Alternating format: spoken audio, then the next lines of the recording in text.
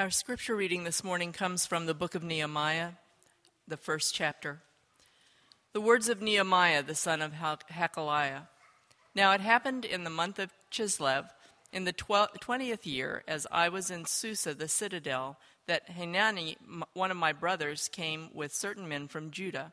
And I asked them concerning the Jews who escaped, who had survived the exile, and concerning Jerusalem.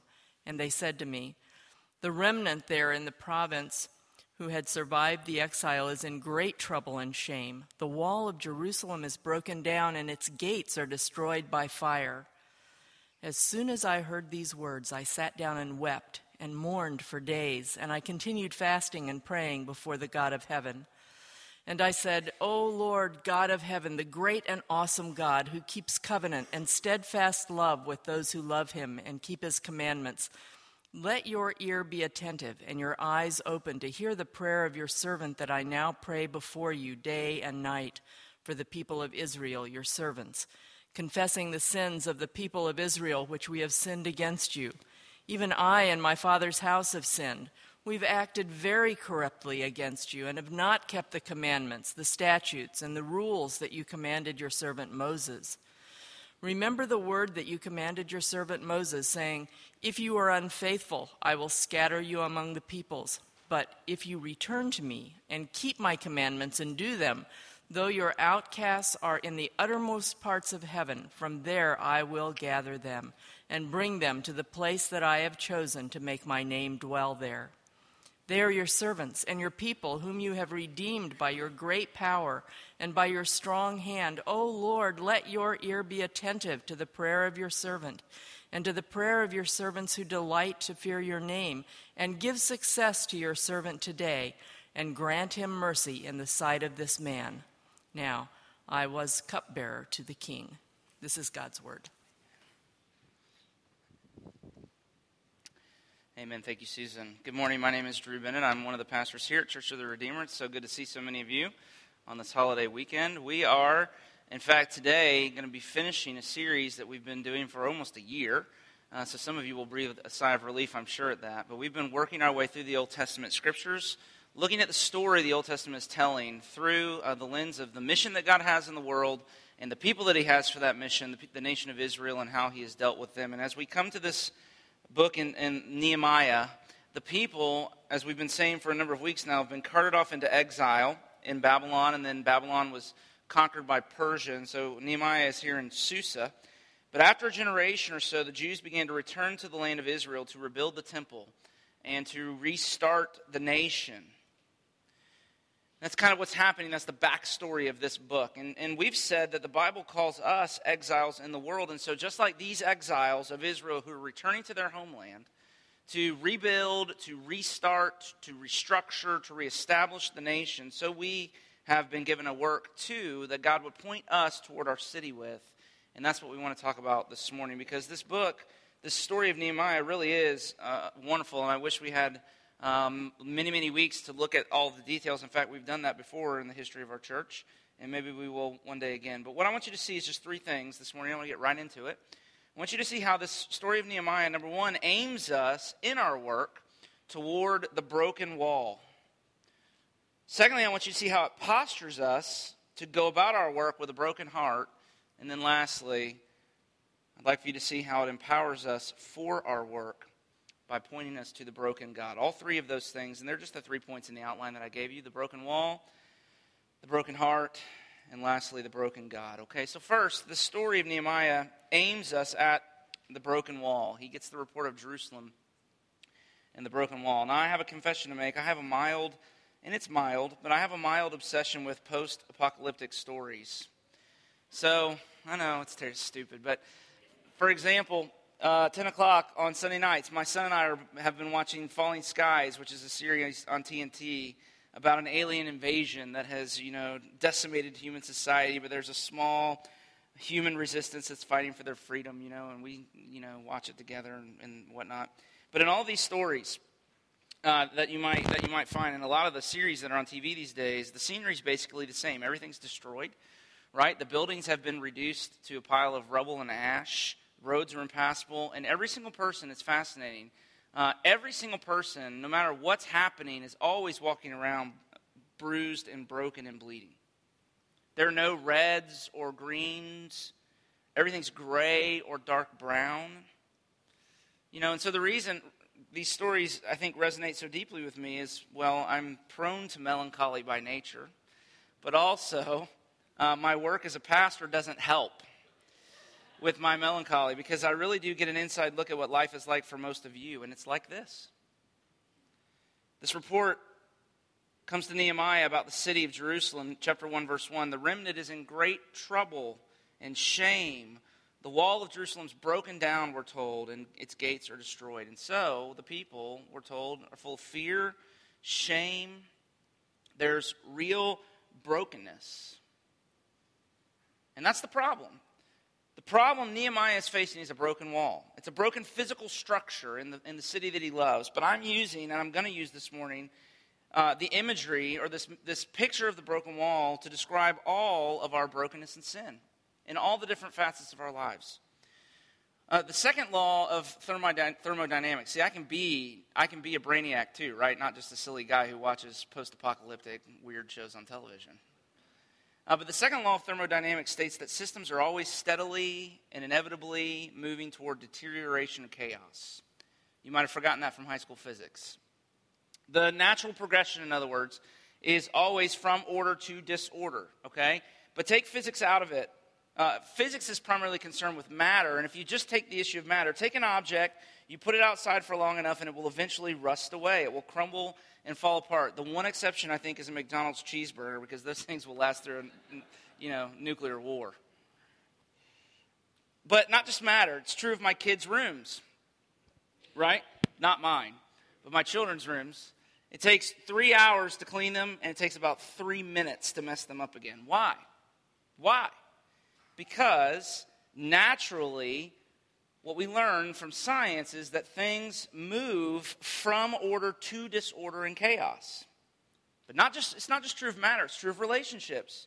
Anybody else experience? You don't have to work hard to experience conflict in relationships.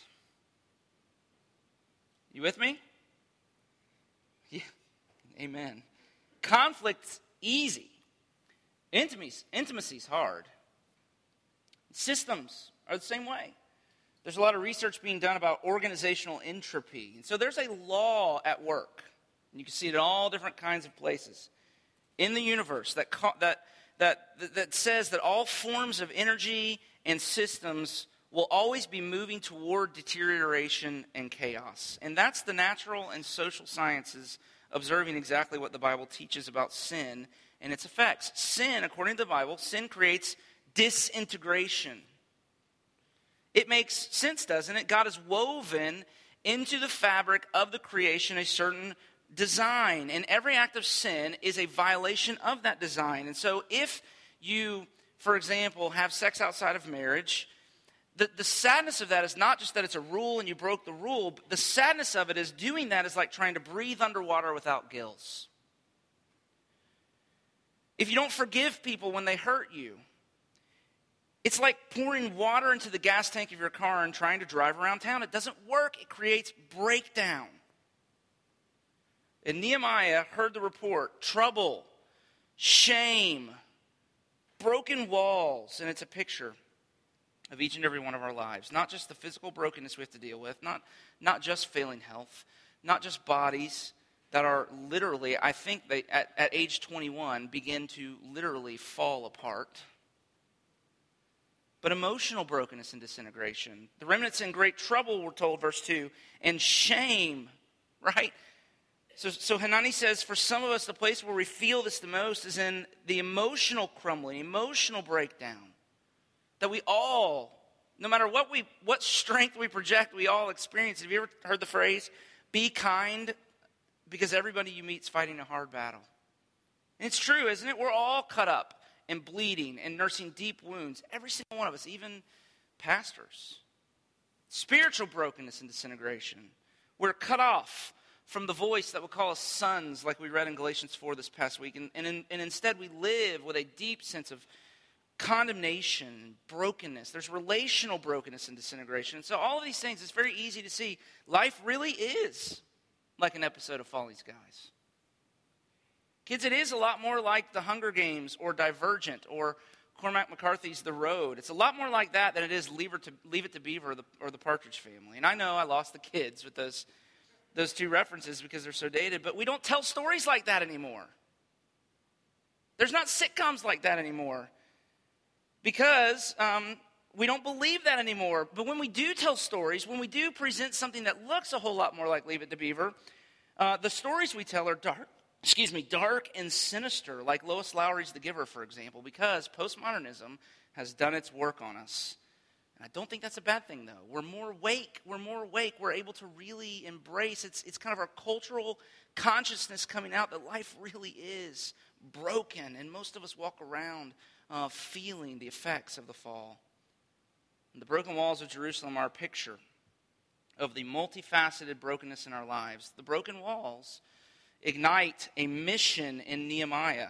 And the rest of the book, we are only dealing with chapter 1 this morning, really, but the rest of the book is the struggle. It's a story of the struggle to rebuild the walls and restore the people emotionally and spiritually. And that means that Nehemiah's story aims us in our work toward the very same thing as we find it in our city. You see, the promise of the gospel, from what we're told here and in other places in the Bible, is not just that God forgives our sins. And that's good news, isn't it?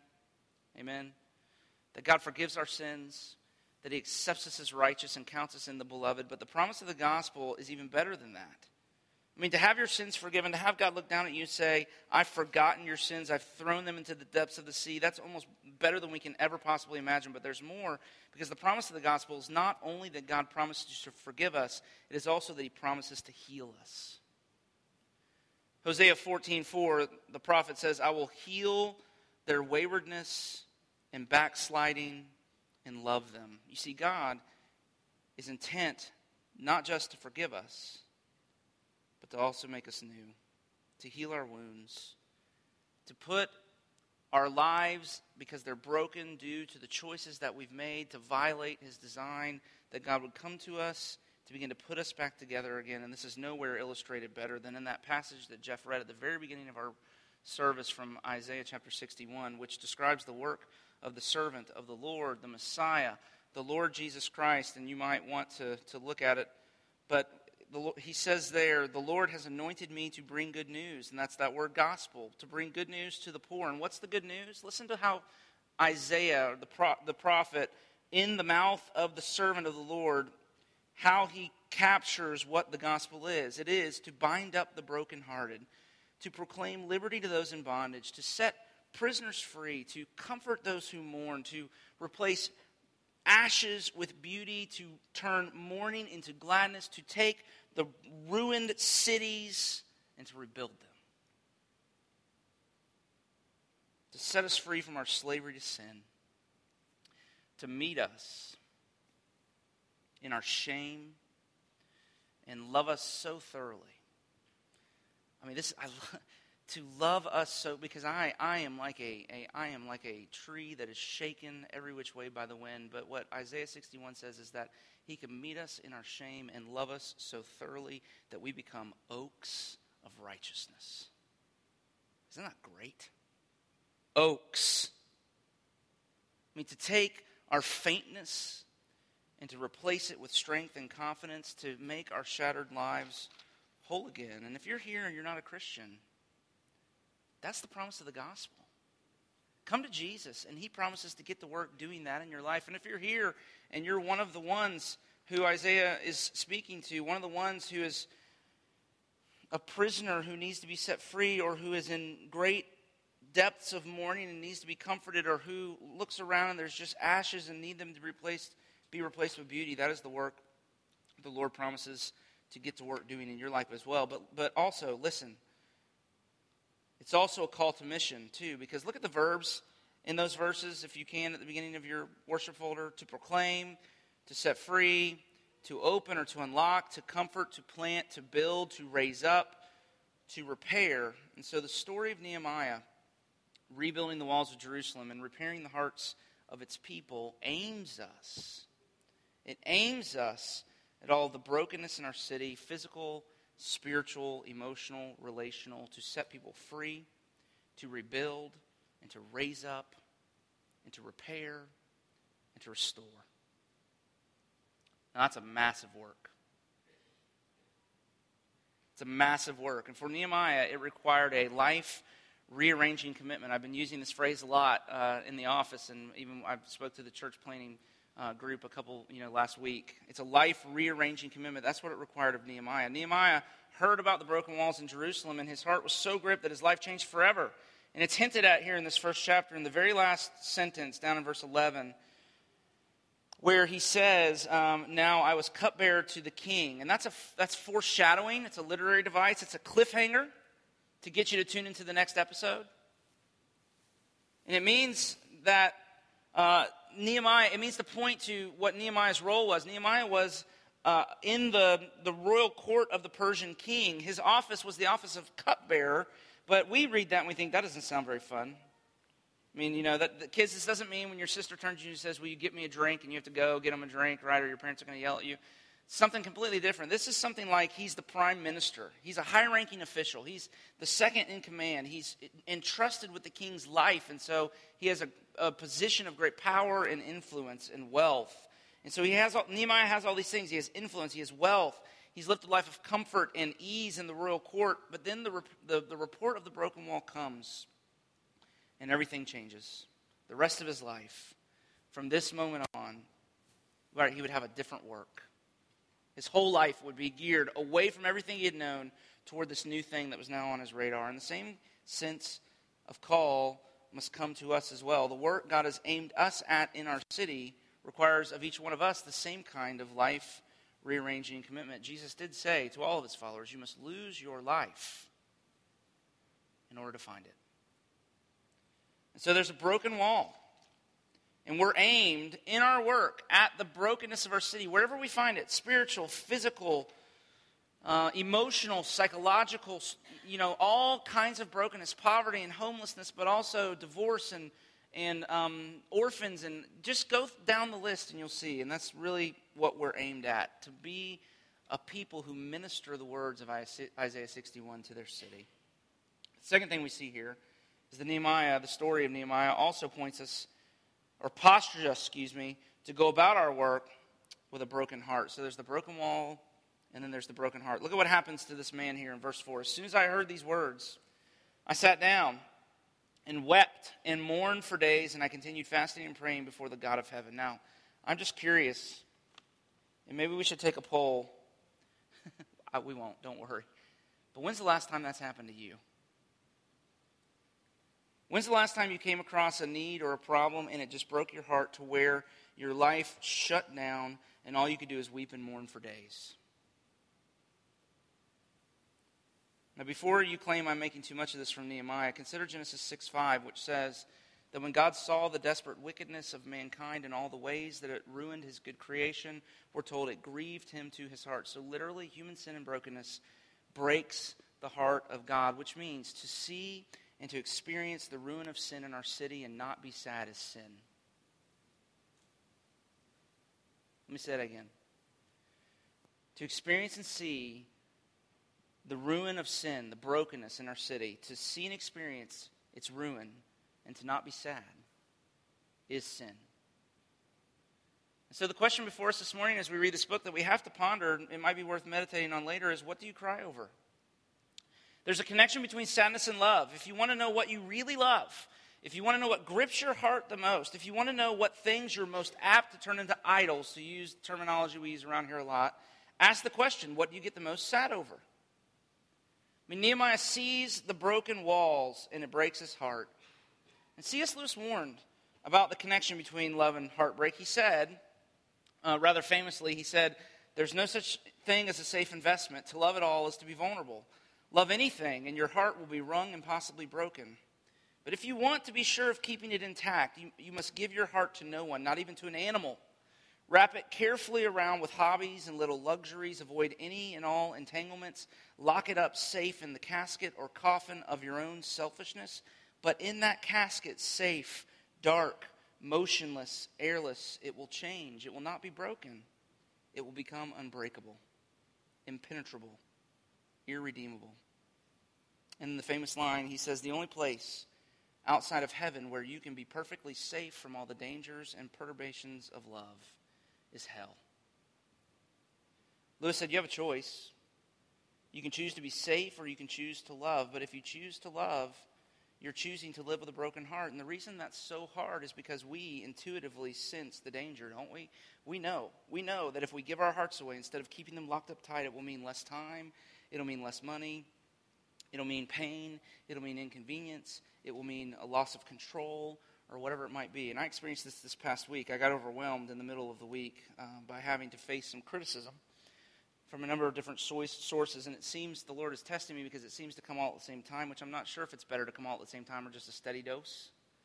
Really, neither of them are preferable probably, but I had one of these days, and what had happened was I just began to complain and do what most of us do when we're criticized. I began to criticize the criticizers. And so a really good friend caught me in the middle of my self-pity and my complaining and was able to warn me. They said, be careful because I really think this is your selfishness. And then I was really upset with them, right, for being so insensitive. But this friend said, I think the reason you're so upset is because this is inconvenient and it's hard, and selfishly you don't want it to be hard. And it was such good advice. You see, my friend was saying, don't choose selfishness over love.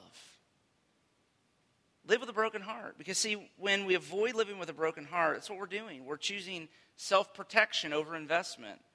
We're choosing the easy road over sleepless nights, which I had one this week, We're choosing just to try to make things okay without having to do the hard work of really being in community with one another. And we're doing this because we imagine that a life of no interruption, no disturbances, no demands, we're imagining that kind of life is as close to heaven as we will ever manage on this earth, though in truth it is far closer to hell. That's what Lewis says. In the next chapter, when he is asking the king for permission to go to help Jerusalem, to rebuild its walls, Nehemiah comes to the king and he asks, the king notices his sadness and he asks his friend Nehemiah, why is your face sad? And if you look ahead, if you have a Bible and you want to turn to chapter 2, his answer is telling. He says in verse 3 of chapter 2, why should my face not be sad when the city, the place of my father's graves, lies in ruins? Now, I love that. I love that. Why is Nehemiah so sad? He's invested. He says, it's the city of my father's graves. That's my city, he says. I have a history there. I have people there. My fathers are buried there. Do you see? Nehemiah's invested. That's my city. Those are my people, he says. And that's why his heart's breaking. Wendell Berry's novel, Jayber Crow, is titled after the lead character in the story, Jayber, who finally makes it back after a long venture out to the small town that he grew up in and becomes the town's barber, a position which he would occupy for over 35 years. In the first few of those 35 years, he was quite restless, always thinking about moving to the bigger city with better prospects, always thinking about doing something different than he was doing. But eventually something begins to change in his heart, and he decides that he's going to invest. And he makes a life-rearranging commitment to the little town. He says, these are his words, and they really gripped me. He says, what decided me, I think, was I could no longer imagine a life for myself beyond Port William. I thought, I will have to share the fate of this place. Whatever happens to Port William must happen to me. And that really struck me because it's how I feel about this city, and it's how I feel about you.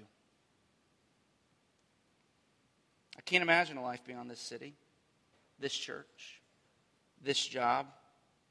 I mean, Winter Haven is the city of my father's graves and my mother's graves, literally. I have a history here. I've walked these streets my whole life. I'm invested, and I'm honestly a little scared because there are no safe investments. And if I was to be really honest, or if you were to come over to my house and look me in the eye and ask me, I would have to tell you that I've experienced far more sadness and grief already in the last 6 years than I would have chosen for myself, and we're just beginning. But I'm here, and I'll be here. And I don't know if you remember, but this text, for some of you, you might remember this. This text was the text for the first sermon in our church on October 5th, 2008. And we chose it as our inaugural text because it sums up the kind of church that we want to be for the city of Winter Haven and all of Polk County. We want to invest. We want to own the problems of our city. We want to say we're here, we're not going anywhere, we share the fate of this place and this people, because that's what it means to live with a mission. That's the life-rearranging commitment the book of Nehemiah calls us to a specific place and a specific people and a willingness to bear with a broken heart. And if you invest like that, it's what you're saying yes to. You're saying yes to a broken heart. Now, let me just talk about this for just a minute. When saying yes to a broken heart means, on the one hand, you're saying no to fixing. I mean, when faced with brokenness in the city, or the overwhelming need that we might come across, the temptation is to become a fixer, not a fellow weeper, to attack the problem from a place of strength, not a place of weakness. But how does Nehemiah respond? You see, his plans to help fix the wall don't come until later. But before he does any of that, he starts here, right here in chapter 1, not by fixing. He starts by first becoming a fellow weeper. His prayer is really remarkable. It's a prayer of confession, and that is maybe the most startling thing about it. He doesn't pray, God, those people there in Jerusalem, they've sinned, please forgive them. No, he prays, let's look at it again. He says, let your ear be attentive and your eyes open to hear the prayer of your servant that I now pray before you day and night for the people of Israel, your servants, confessing the sins of the people of Israel, which, and here's the surprising part, which we have sinned against you. Even I and my father have sinned. We have acted very corruptly against you and have not kept the commandments and the statutes and the rules that you've commanded your servant Moses. That's amazing, because what Nehemiah is doing is he's owning the problem. He doesn't say, God, I know it's their fault, but if you could you please show mercy? No, he says, he hears the report about the broken wall in Jerusalem, and he says, that's my fault. My sin's done that.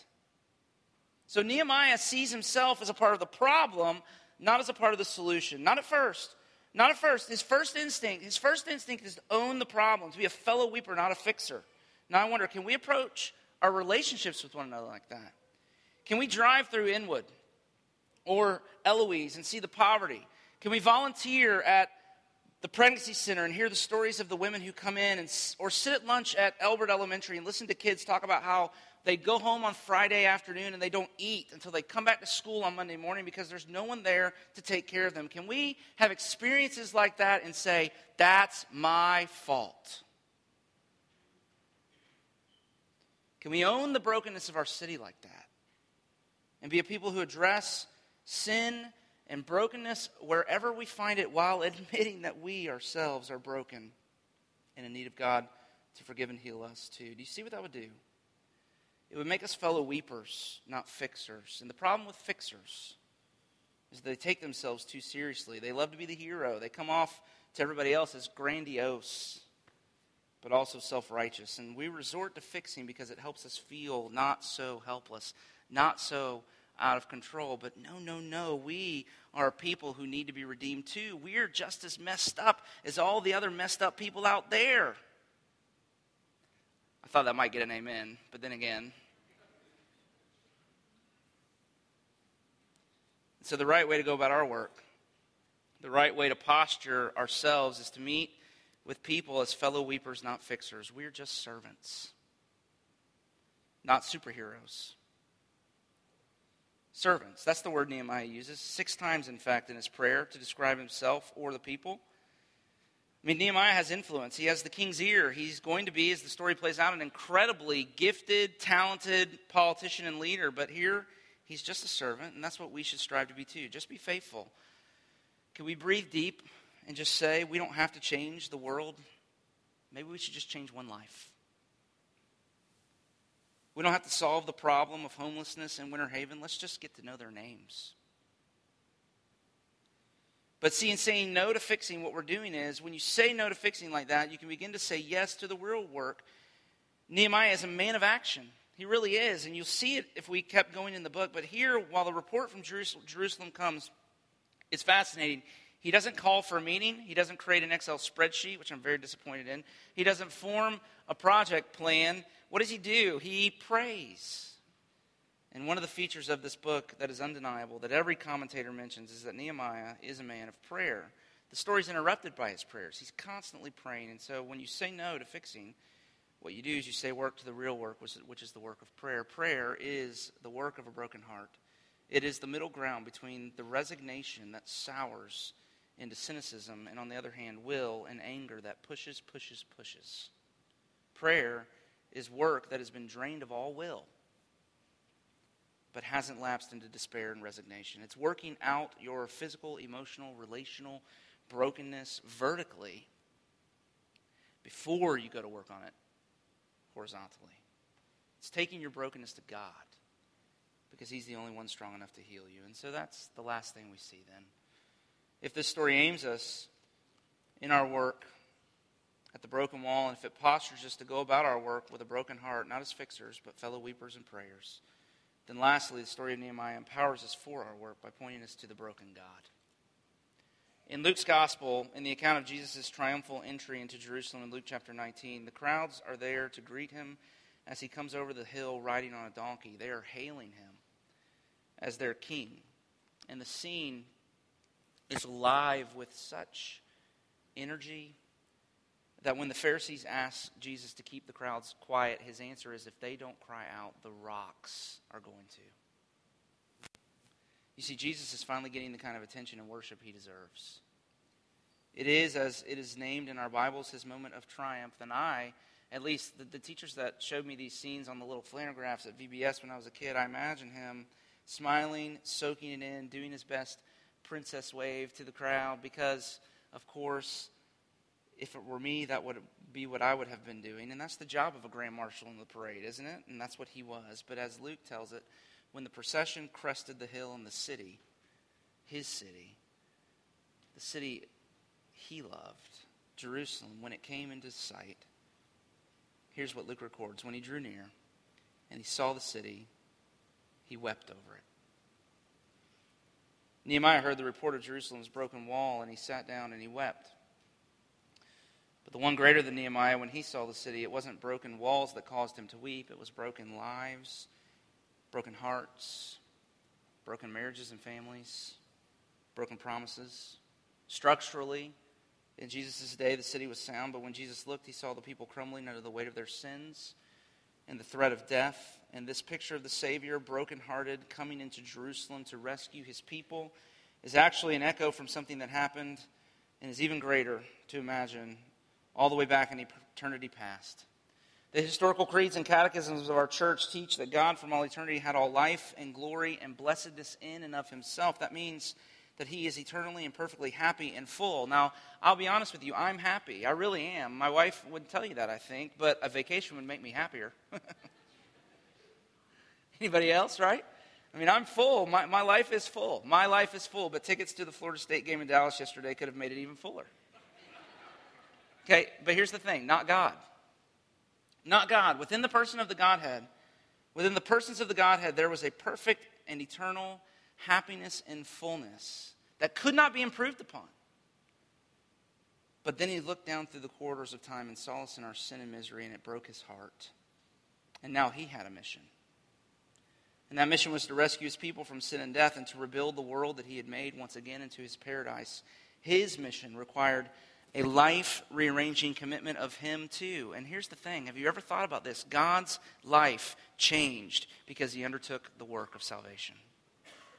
B.B. Warfield, who's a Princeton theologian, said it this way. He said, into the immeasurable calm of the divine blessedness he permitted this thought to enter. I will die for men. And so mighty was his love, so colossal his divine purpose to save, that he was led by his love for us into the world, to forget himself in the needs of others, to sacrifice self once and for all on the altar of sympathy. And here's what Warfield means. God had a choice. He had everything he needed. He was completely happy within the fellowship of the Trinity. He could have kept to himself. He had a good thing going. There was nothing that could have made his life any more happier or more full than it was. But instead, as Warfield says, he chose to sacrifice self on the altar of sympathy. He chose love over selfishness, suffering over comfort. He chose inconvenience. He chose interruption. He chose to live with a broken heart.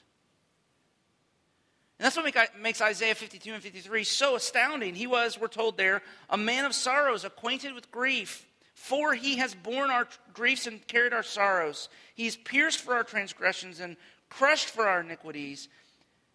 Upon him was the chastisement that brought us peace, and by his wounds are we healed. How can we be healed? There's only one way. It was for him to be wounded. How can we be remade?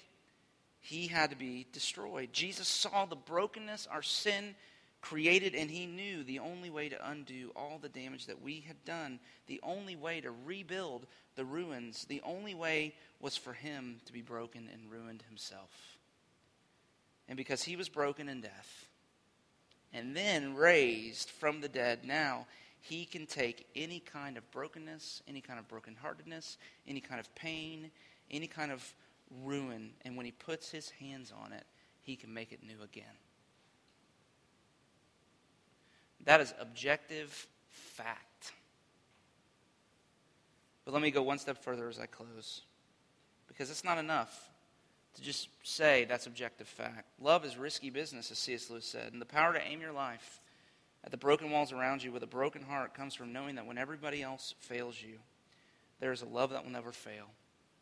There is a love that makes no demands on you, but delights in serving you and taking care of you. There is a love that doesn't even need you, and because he doesn't need you, that must mean that he wants you. Do you get that? There's a love that doesn't need you. And because he doesn't need you, it must mean that he just desires you. There is an inexhaustible source of grace and power from which you can draw. You have to know that. See, the power to love comes from knowing firsthand that there is a love that will take care of you before it takes care of itself. There is a Savior who chooses love and sacrifice ahead of selfishness every time. And it's not me, and it's not your husband, and it's not your children, and it's not your friend. There's only one Savior who chooses love and sacrifice ahead of selfishness every time. And it's the Lord Jesus Christ. But how can we know for sure that such a love exists? Francis Ridley Havergal wrote a hymn entitled Behold Your King, and here are his words. Behold your King, though the moonlight steals through silvery sprays of the olive tree, no star-gemmed scepter or crown it reveals in the solemn shade of Gethsemane. Only a form prostrate in grief, fallen, crushed like a broken leaf. Oh, think of his sorrow, that we may know the depth of his love and the depth of his woe. Jesus is deeply invested in you. He's traded happiness and became a man of sorrows, acquainted with grief. He's experienced a sadness incomparable to all other sorrows because his heart is filled with a love that is incomparable to all other loves. When all others fail you, he will not. He is a tender shepherd who carries his sheep close to his heart. Give your broken heart to him. Give your fears, give your anxieties, give your worries to him. He will take care of you. And then get busy in whatever the work is he's given you to do. Think of his sorrows, that you may know the depth of his love and the depth of his woe. Let's pray together this morning, can't we? Lord Jesus, thank you that in this man Nehemiah, this great leader of your people, we get a glimpse of the one who is the true and greater Nehemiah, who when he saw the city, his heart broke too. But the difference is though Nehemiah was a great leader who had at his disposal resources and wealth and wisdom by which he could do a work, the work that he accomplished in raising up the broken walls was a work that ultimately was not lasting. Because 500 years later, the walls were once again broken down and the temple destroyed. But Lord Jesus, in you, we come into contact with the one that when you make promises to us and when we rest in your love, you are the one who has all power and authority in heaven and earth. And the work that you promised to do, no matter the depths of our sorrow and our pain this morning and what we may be facing in the next week, that you promised to come. And that you are the one who can do a work of restoration and rebuilding on our lives that won't last for a few years and then crumble. But that you would take our faintness and our sorrow and our brokenness and you would make us oaks of righteousness. That you would take the ruined cities, the parts of our lives that lie in ruins, and that you would rebuild them and that they would last for all eternity. We just pray that you would come to us and that you would begin even now that great work in our lives. Come and save us, rescue us from the effects of our sin. Come and forgive us and heal us, that we might, as you promise and offer, enter into eternal life, which is to know you, and to build our lives upon you. That's our hope and prayer, and we pray it in Jesus' name. Amen. Amen. We believe that the gospel propels us in a life of mission. That is, that if in Jesus God's love is landed upon us, it is landed upon us in such a way, his steadfast love, which Nehemiah says, this is never breaking, never stopping, always and forever love. When it lands upon us, what it does is it causes us to land in love upon a place, upon a people where we can invest, where we can pour out our life. Now, the song promises that's a hard way to live because it means living with a broken heart. It means taking up a cross, but it's a good way to live. It's the place where you find true life. And so the power that we need to go and to live that way in the city that God has called us to, or wherever it is you've come from, or from whom you've come from, is to know that he goes with you and promises all of his riches, all of his resources to be at your disposal to help you. The reason you know that he'll do that is because the one who had all life and blessedness in himself became a man of sorrows, so that I can now raise my hands over you and make this assurance to you. So receive the benediction as God's pledge to you to supply your needs according to his riches in Christ Jesus. May the Lord bless you and keep you. May the Lord make his face to shine upon you and be gracious to you. May the Lord turn his face towards you and give you his peace, both now and forevermore. Amen. Go in his peace.